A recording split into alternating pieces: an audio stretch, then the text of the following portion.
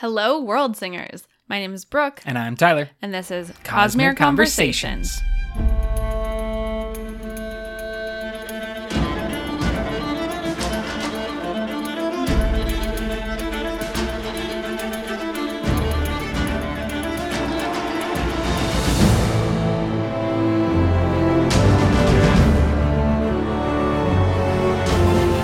Hello again, everyone. Welcome back. We have another episode in our short story and novella series. This time, Shadows for Silence in the Forest of Hell. I feel like we haven't been on the pod in a long time, but it's been the regular amount. It has been the normal amount of time. However, time is relative. So time is individualized to you, Brooke, and to you, listener. So maybe it's been a long time for you personally, and maybe to another person like, I just listened to this podcast the other moment ago.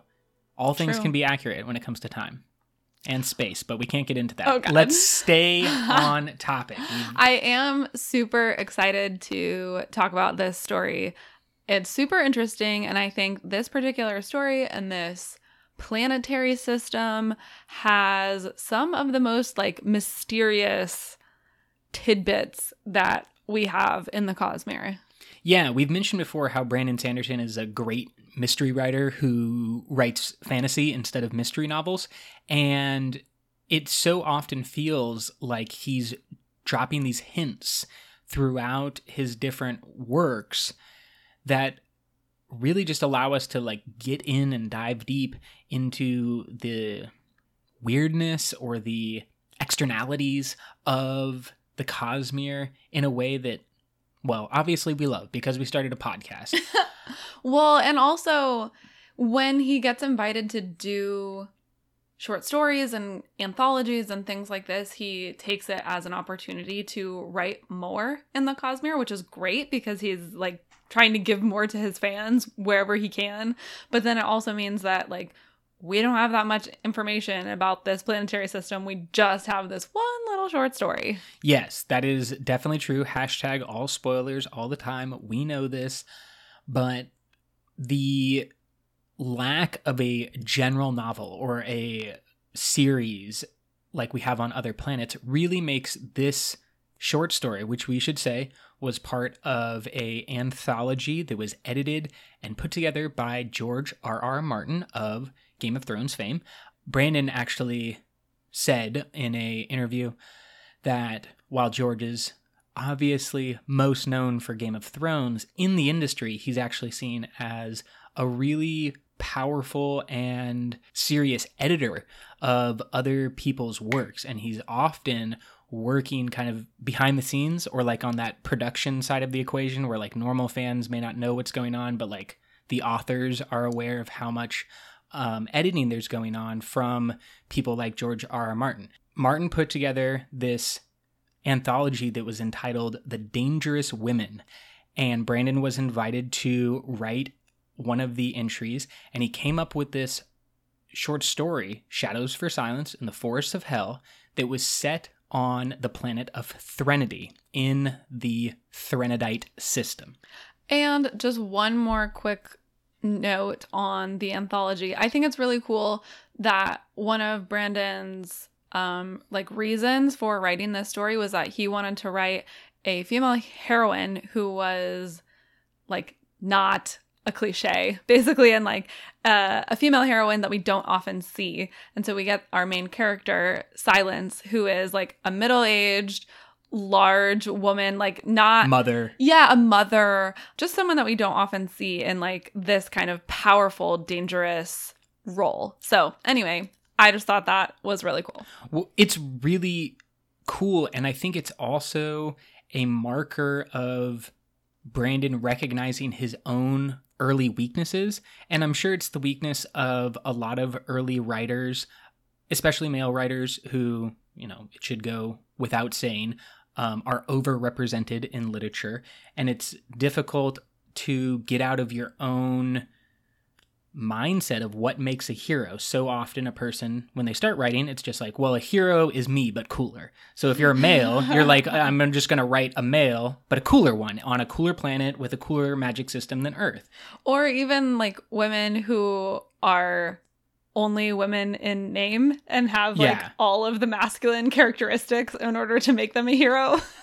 I think that's a great point and something that clearly Brandon has worked on and developed a lot on. There are massive differences Yeah. in his writing of female characters in the later or more recent Cosmere books, or any of his books, including Skyward, which obviously has a female heroine. I think it's just obvious that Brandon has like recognized one of his early weaknesses, done a lot of practice and work, and developed his skills as writing different perspectives. I think he has gotten better at writing women, but I think even from the beginning, like, I really respect that he has so many women in his stories.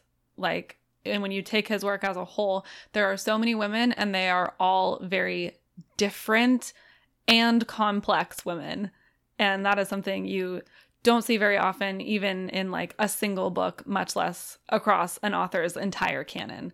So, Brandon, if you're listening, I appreciate that about your writing. Yeah, well, he's definitely listening because Big fan of the pod. Yeah, he's a big fan of the pod. Everybody knows this. Brandon is definitely listening all the time. We hang out like on the reg. I just go to his class at BYU. It's totally great, and we just are good friends. 100. Yeah. So, you were mentioning the Threnodite system, which is the name of the planetary system on which Shadows for Silence takes place. And it has a super interesting backstory. It is, as we mentioned, one of the planets we know the least about. But what we do know is that it is the site of one of Odium's earliest victories in the, we'll call it like the War of the Shards, or kind of the War of Adonalsium, the big war, the Cosmere significant war. We know that Odium clashed with and mortally wounded the Shard of Ambition in the Threnody or Threnodite system. And that's from Chris's essay in The Arcanum Unbounded.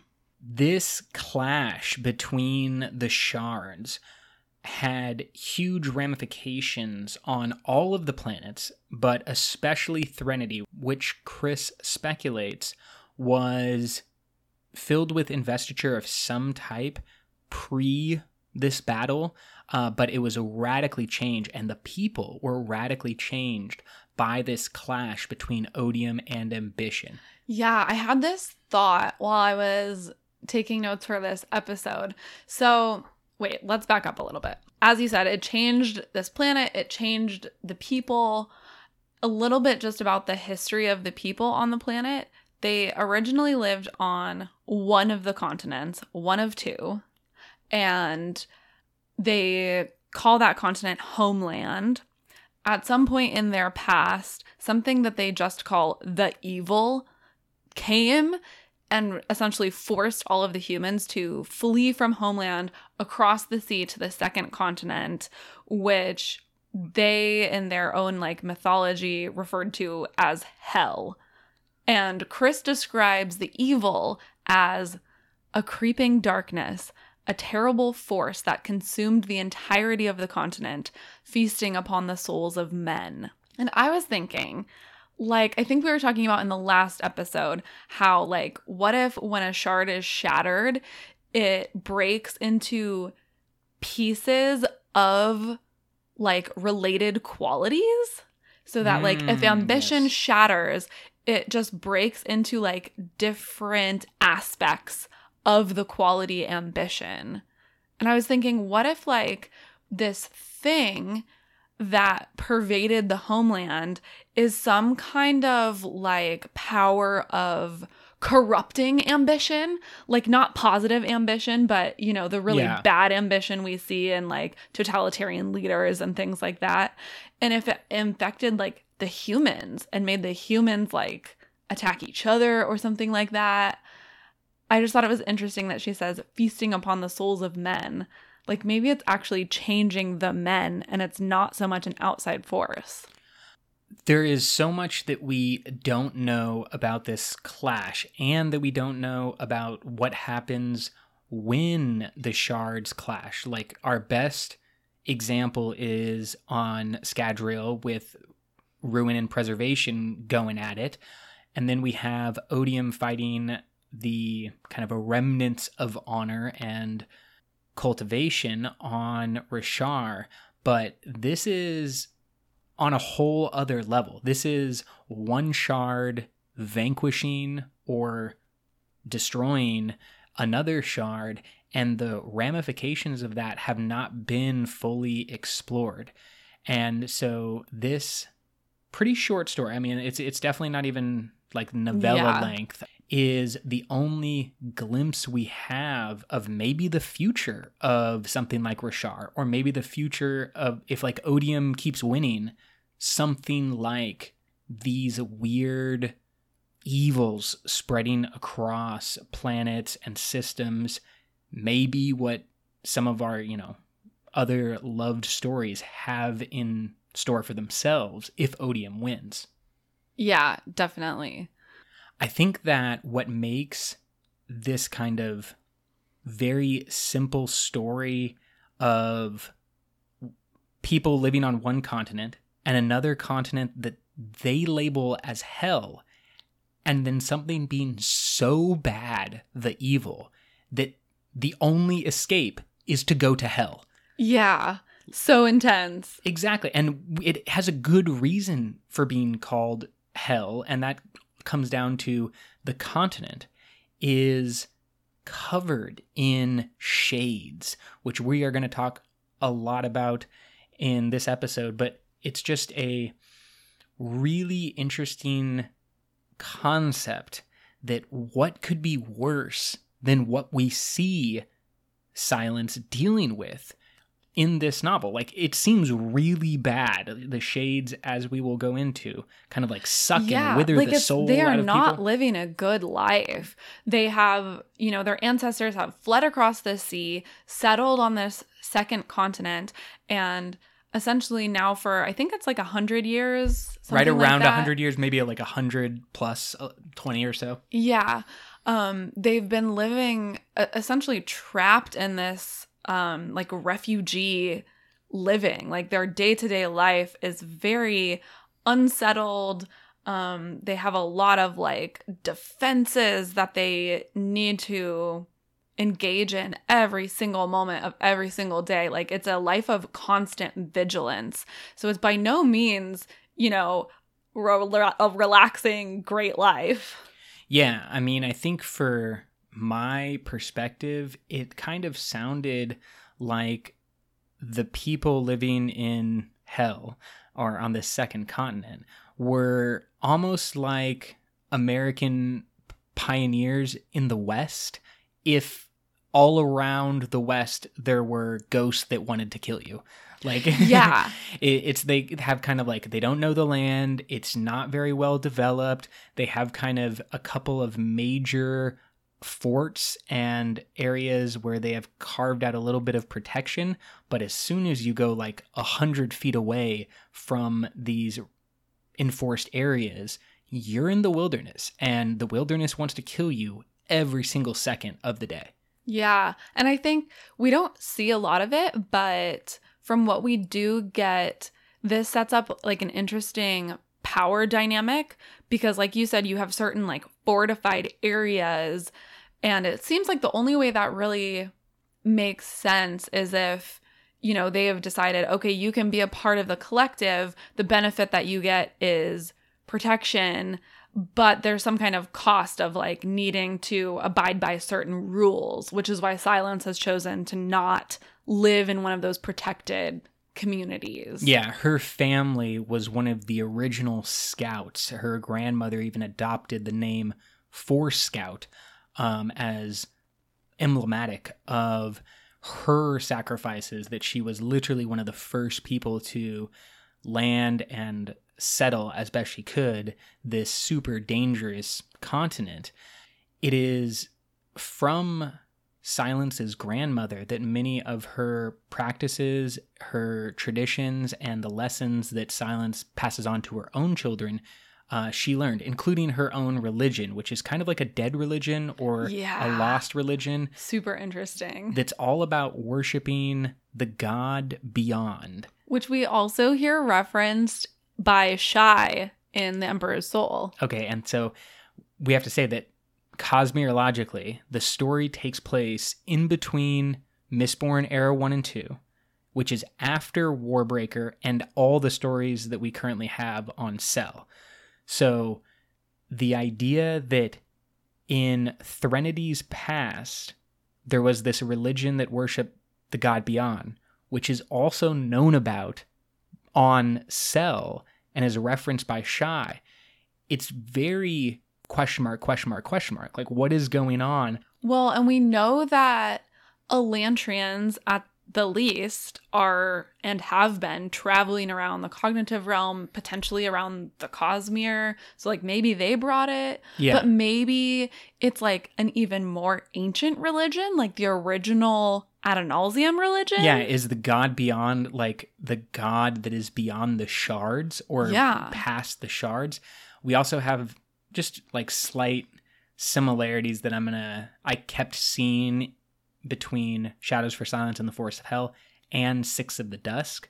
Six of the Dusk, obviously, we talked about how they have the ones above who are not really a worshipped in a religious sense, but I kind of get the feeling that maybe like this god beyond is also not so much a god, but maybe one of the shard players or Adonalsium himself or herself or itself. It was also interesting that the like symbol of that religion is a dagger, which for some reason I felt like I had seen somewhere else before too, but that might just be me being crazy. So if you have any crazy theories about the god beyond, hit us up on Facebook, Twitter, Reddit, all the different places. Let's keep talking. What is kind of our breakdown of the planet Threnody, the cool investiture that is there, and what's going on with Silence and her family? Great questions. I do think that something interesting about the planetary system is that all of the planets, well, there's 3 planets in like the inner circle, and they are all named like sad things. Threnody. Yeah. And then there's like this big, beautiful planet in an outer ring that's called Purity. And we know that the battle between Odium and Ambition happened not on any of the planets, just like but around in them. Yeah, in the space. So I'm imagining that either there used to be a couple of other planets in between those things that got destroyed by Ambition and Odium, or they fought in that just kind of empty space. And then Purity was just like untouched by their exactly. And so evil. It's like the most pure or the least affected by this gigantic clash. Another interesting thing to note about those planets is that none of them really have any perpendicularities. Chris says they have only really unstable perpendicularities that are very difficult to predict. And she says they have, quote, a somewhat morbid origin. Which may give us a hint at how the shades were created. Like, I don't know really what that means, because we're heavy speculation, but it's just, what is morbid? And there's an entire planet of like cognitive shadows. Like kind of dead things. Yeah, but it's not cognitive shadows like we've seen in other places. They're not Spren like we see on Rashar. They're not like Kelsier that we see on Scadrial. But they are a twisted darkness type of cognitive shadow. And so I'm wondering if like, did Odium and Ambition's clash create the shades? Or did something else create the shades, and that's like this morbid origin? Or something like Elantris, maybe, where at one point you died, you turned into like a magical Elantrian. Like maybe they had magical Elantrians. Yeah, and then it got twisted. and now they're shades? So it definitely has a little something to do with extra investiture, like the Elantrians, like the Returned on Nalthis. We know that cognitive shadows come about when there is some extra investiture, either in a human, a person, or, in some type of concept idea like honor on Roshar. But what we believe is that there is some extra investiture natively in the people of Threnody, and occasionally when they die, that extra investiture creates a shade. Now, does that shade always go to continent number 2, even though most people were living on continent number 1? It's weird. Yeah, like, why are they located? And then it reminds me of Cell in that way too, of investiture being very location based.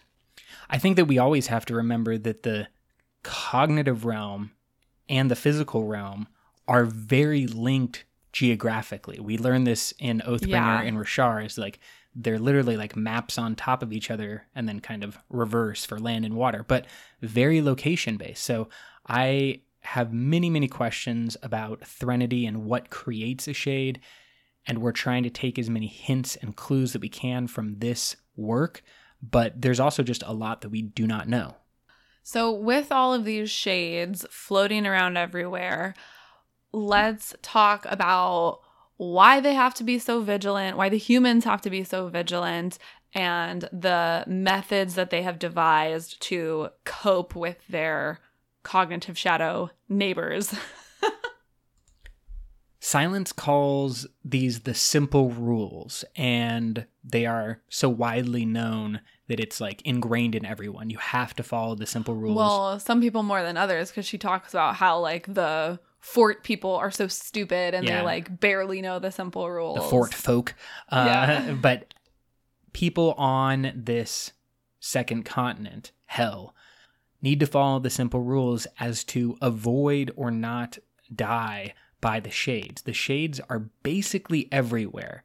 There are some things that keep them at bay, but there are also places that just have shades walking through their homes and just kind of shades they're just sleeping floating next around to you. Everywhere. Yeah, I mean, just think of them as kind of like ghosts, where they're just always around and just present. But also zombies a little bit. Yeah, I mean, more, I guess, ghost zombies is probably the closest. Zombie ghosts.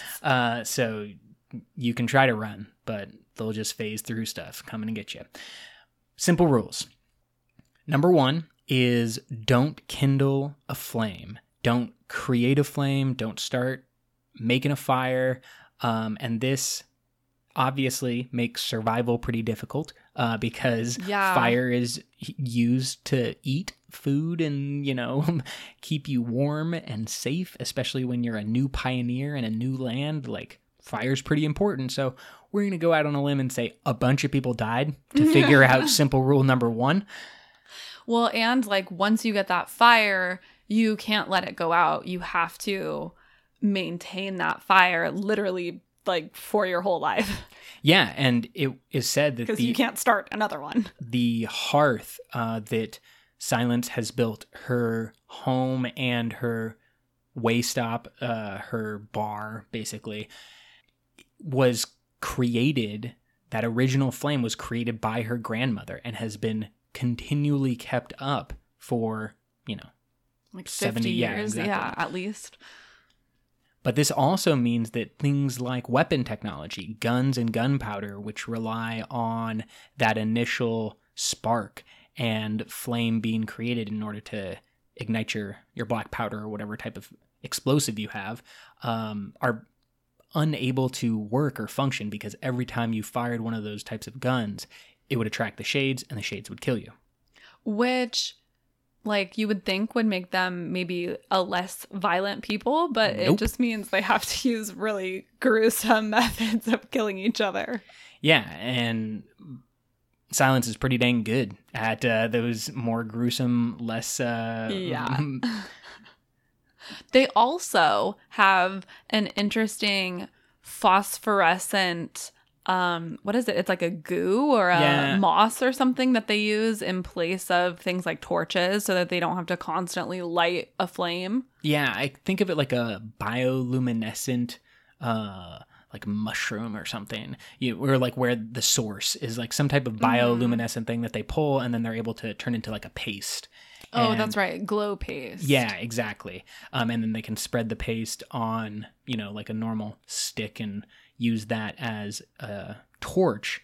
But it really does create some of the limiting factors, and also probably one of the reasons why even after 100 years, they haven't progressed exactly, at all. Limited progression because of that lack of ability to create fire and develop in the traditional manner. Second of the simple rules is do not shed the blood of another. And doing so is like the one thing that most enrages the shades. It immediately makes their eyes turn red and they will just attack the person who shed the blood. And then after they've like gone into that blood frenzy, kind of like a pod of sharks, they will just kill everyone around that area. Yeah, I think the idea of like sharks or piranhas or any type of creature, even like bees, when they get like a swarm of bees gets angry, and once they get triggered, it is nearly impossible to turn that function off until the source is completely defeated or eradicated or whatever. It's a very terrifying type of idea because even something like, bees enraged is not something humans want to deal with. Certainly, sharks enraged is not something humans want to deal with. And these are ghosts and zombies enraged. Like, absolutely terrifying. And then the last rule is do not run at night. So the shades are like agitated by quick movements.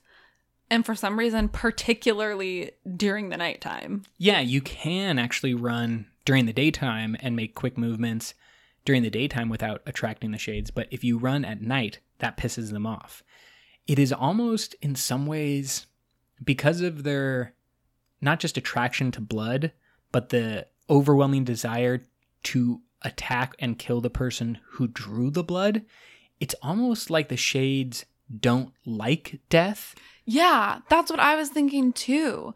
It's like they're trying to make this people more peaceable. But obviously, the only manner in which they can do that is by killing.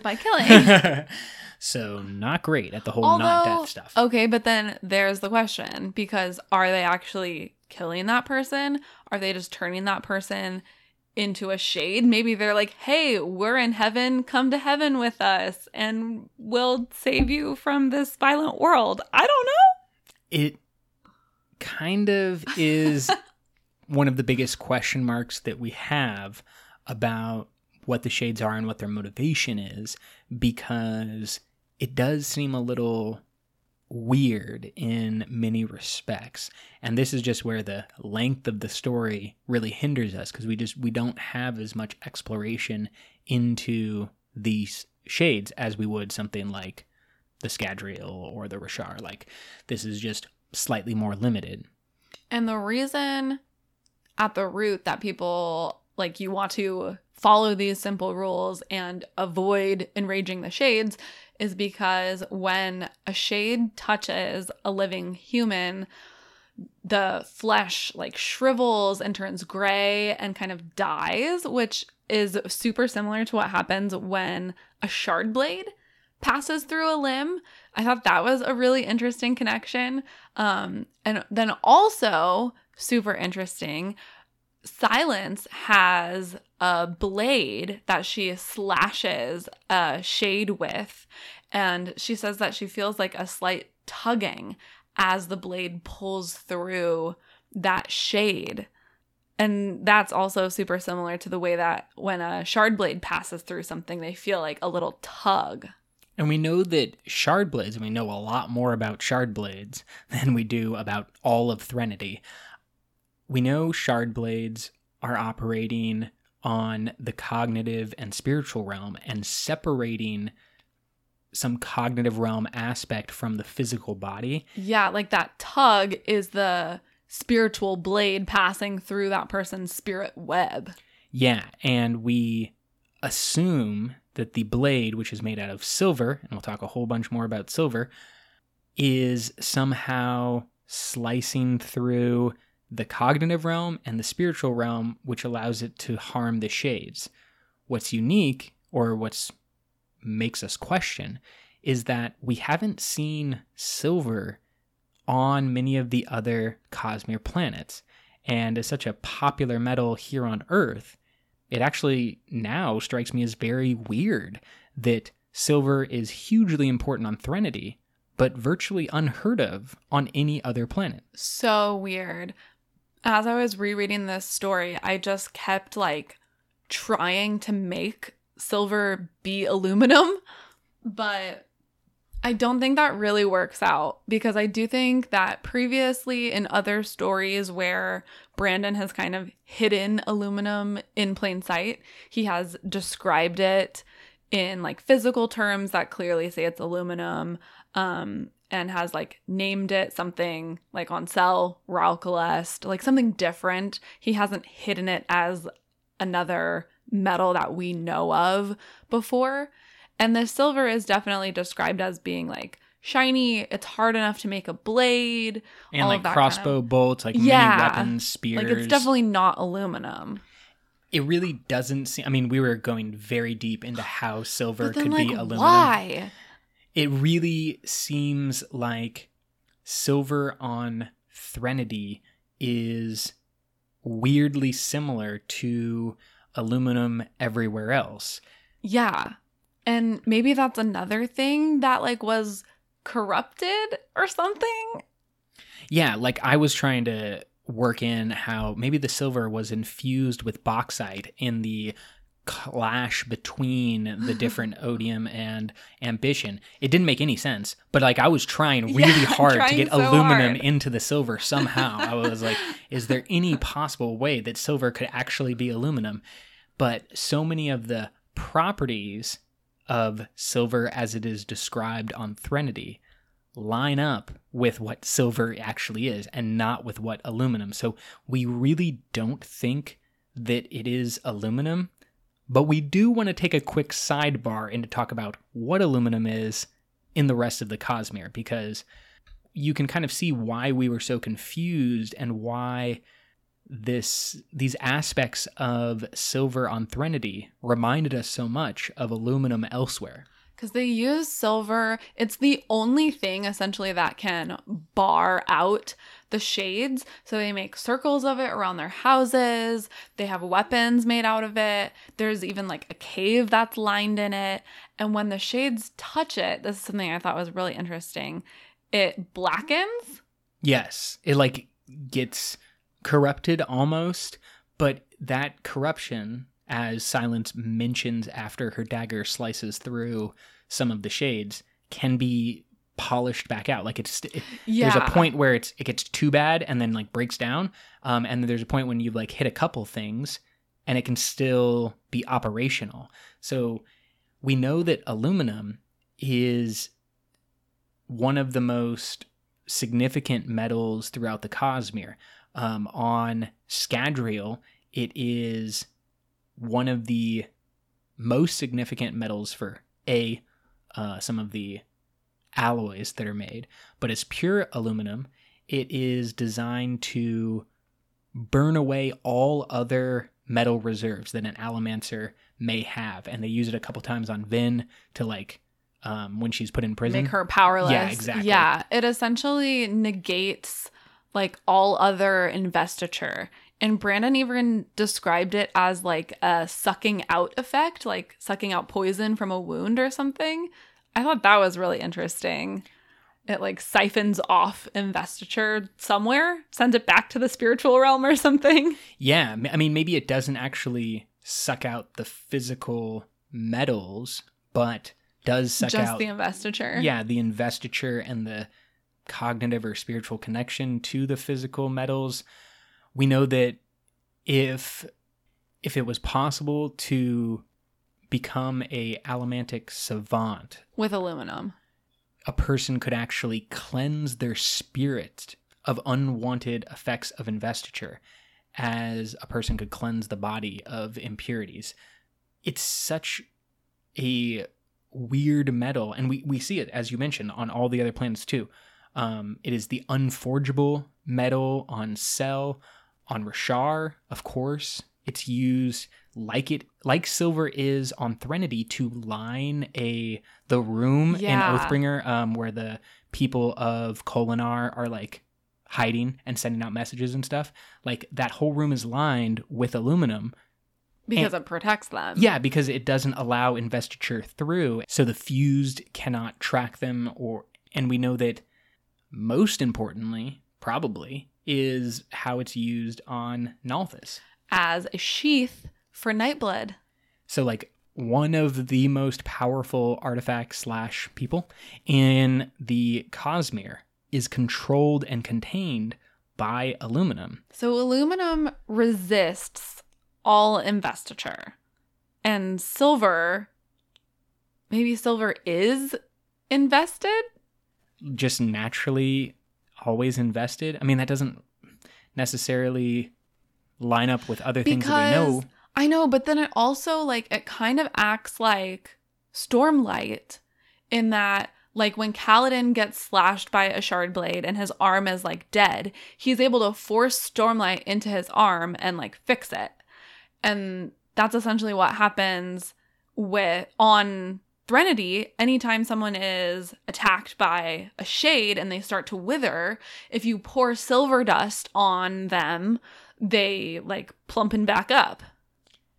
And that is a really great reminder of, like, basically what Kaladin experiences, and then how he heals himself is virtually identical to what happens to Silence and her oldest daughter, William Ann, when they are attacked by shades, they're able to heal themselves with silver, and that withering, that dead physical body, that separation from the cognitive realm is healed by the silver in the same way that Kaladin through Stormlight is able to heal.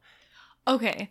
Now I'm thinking shard blades are shades. Yes, that oh my gosh, has to be true. That's such a good, like, mental image of having a dead Spren blade. Well, remember, we know this from Adolin has a shade, her Maya. Right.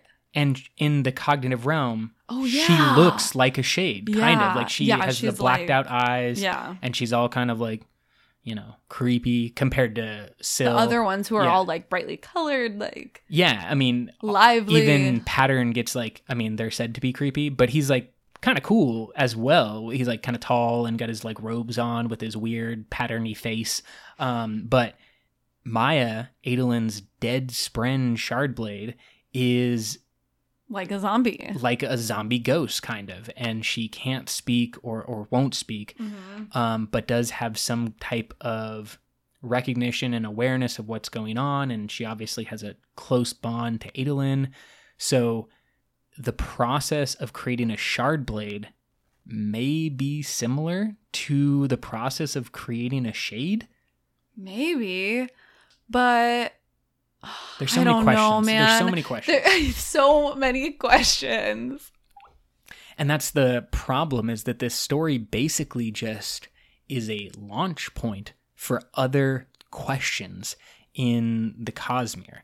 What is silver? Why is silver able to do the things it's able to do? And then question mark, why isn't there silver used on all the other planets? I mean, if it has these type of investiture powers, these beneficial aspects on Threnody, wouldn't it have some type of beneficial aspects or usable aspects on other planets? You would think so, unless there was just something, like, really weird and unique about Threnody that for some reason only invested silver, and, like, also weird that the humans don't have a way of, like, biologically using the investiture. They can only use it externally. As silver. Yeah.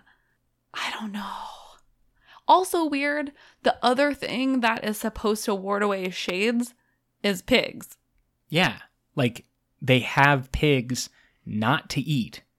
Nobody eats pigs. They just have to be on the property. But they have pigs around to ward off shades. So what is going on there? Like, is that this like just a folklore thing and it's not actually magic? Or are pigs somehow maybe invested pigs, with silver? Yeah, pigs can use silver. If you like feed a pig silver, it can like allomantically burn it. Misborn pigs.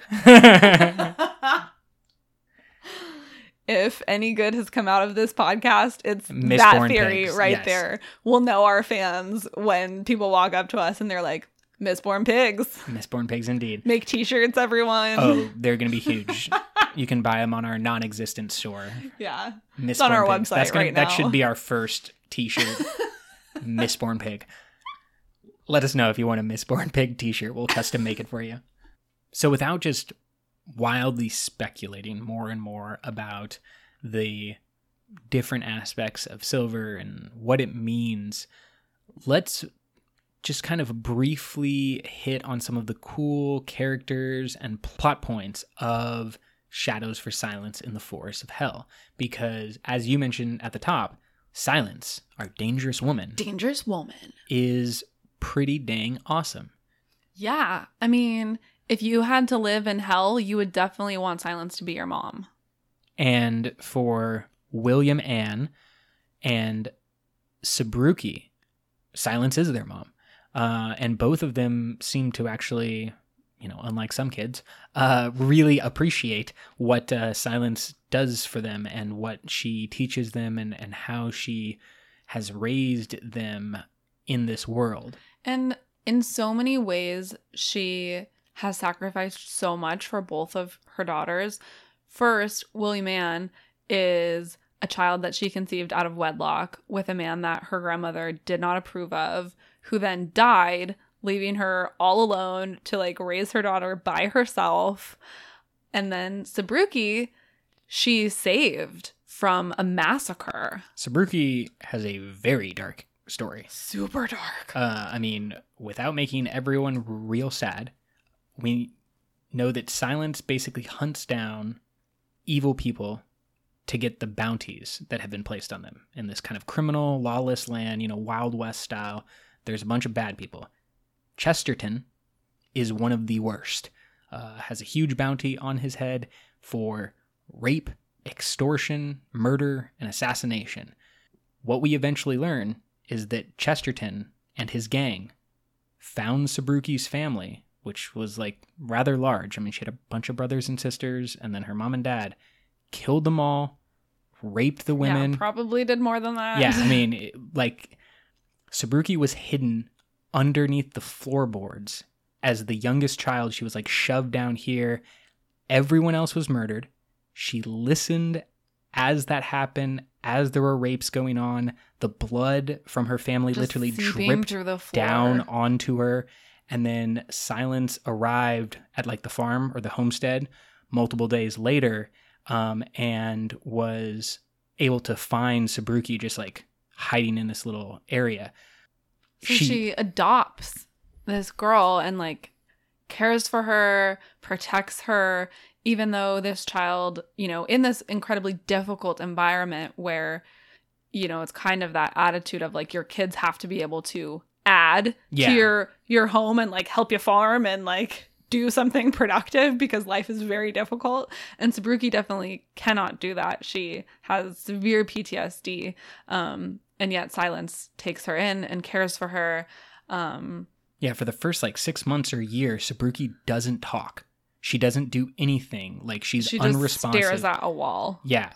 And Silence nurtures her back. By the time we meet Sabruki, she is still dealing with the aspects of post-traumatic stress disorder.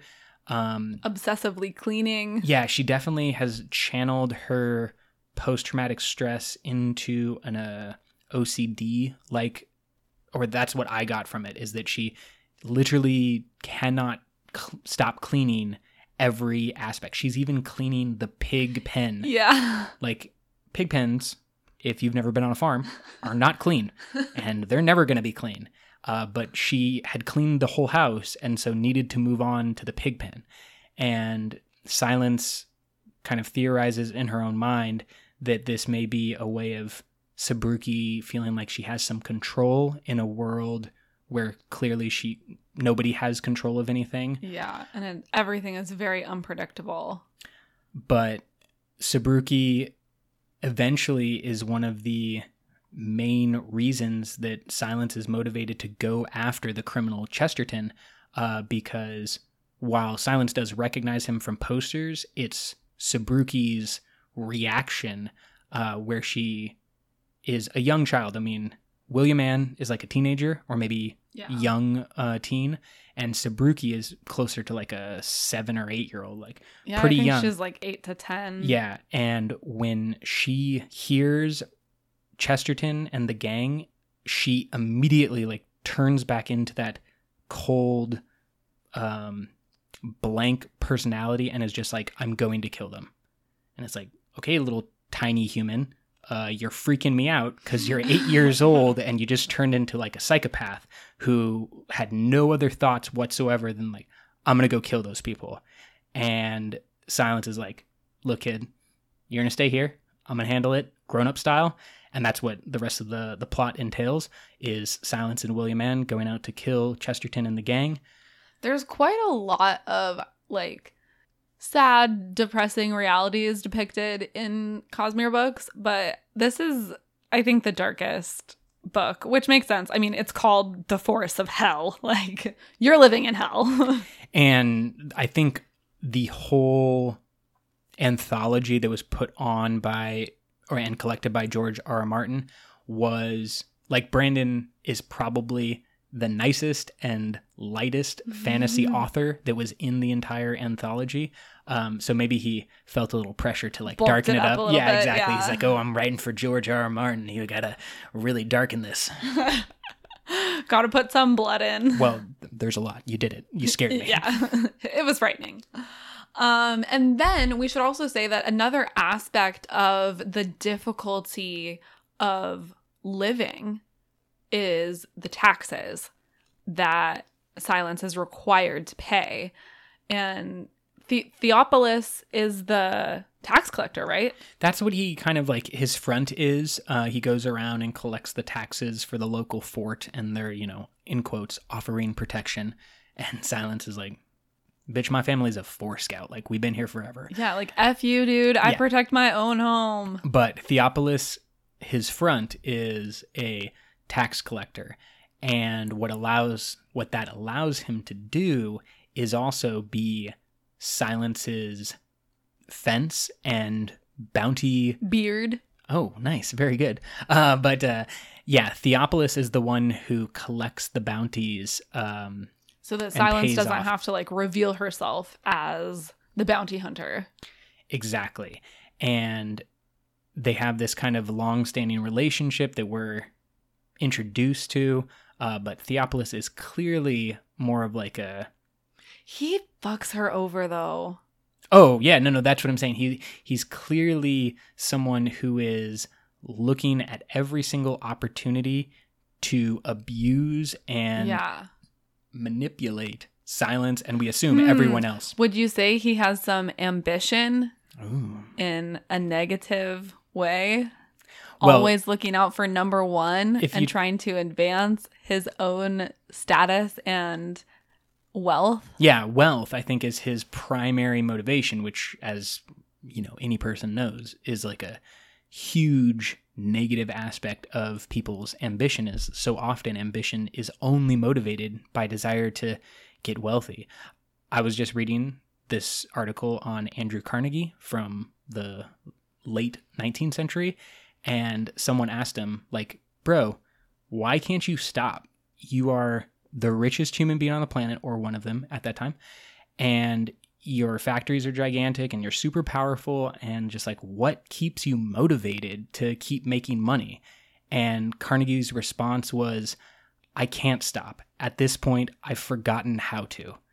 It is such an interesting idea about greed or ambition that at a certain point, you don't even really recognize what it is you are doing or what is motivating you. You just want to continue. Yeah, I mean, I think that's probably one of the like fundamental things about those qualities that inspired people to make them things like 7 deadly sins, because they're just like black holes that are a negative loop that don't produce anything at all. And just keep like sucking you down into them. They're end negative investiture. Ooh. So nerdy. Ooh, maybe that's what shades are. Shades are end negative investiture.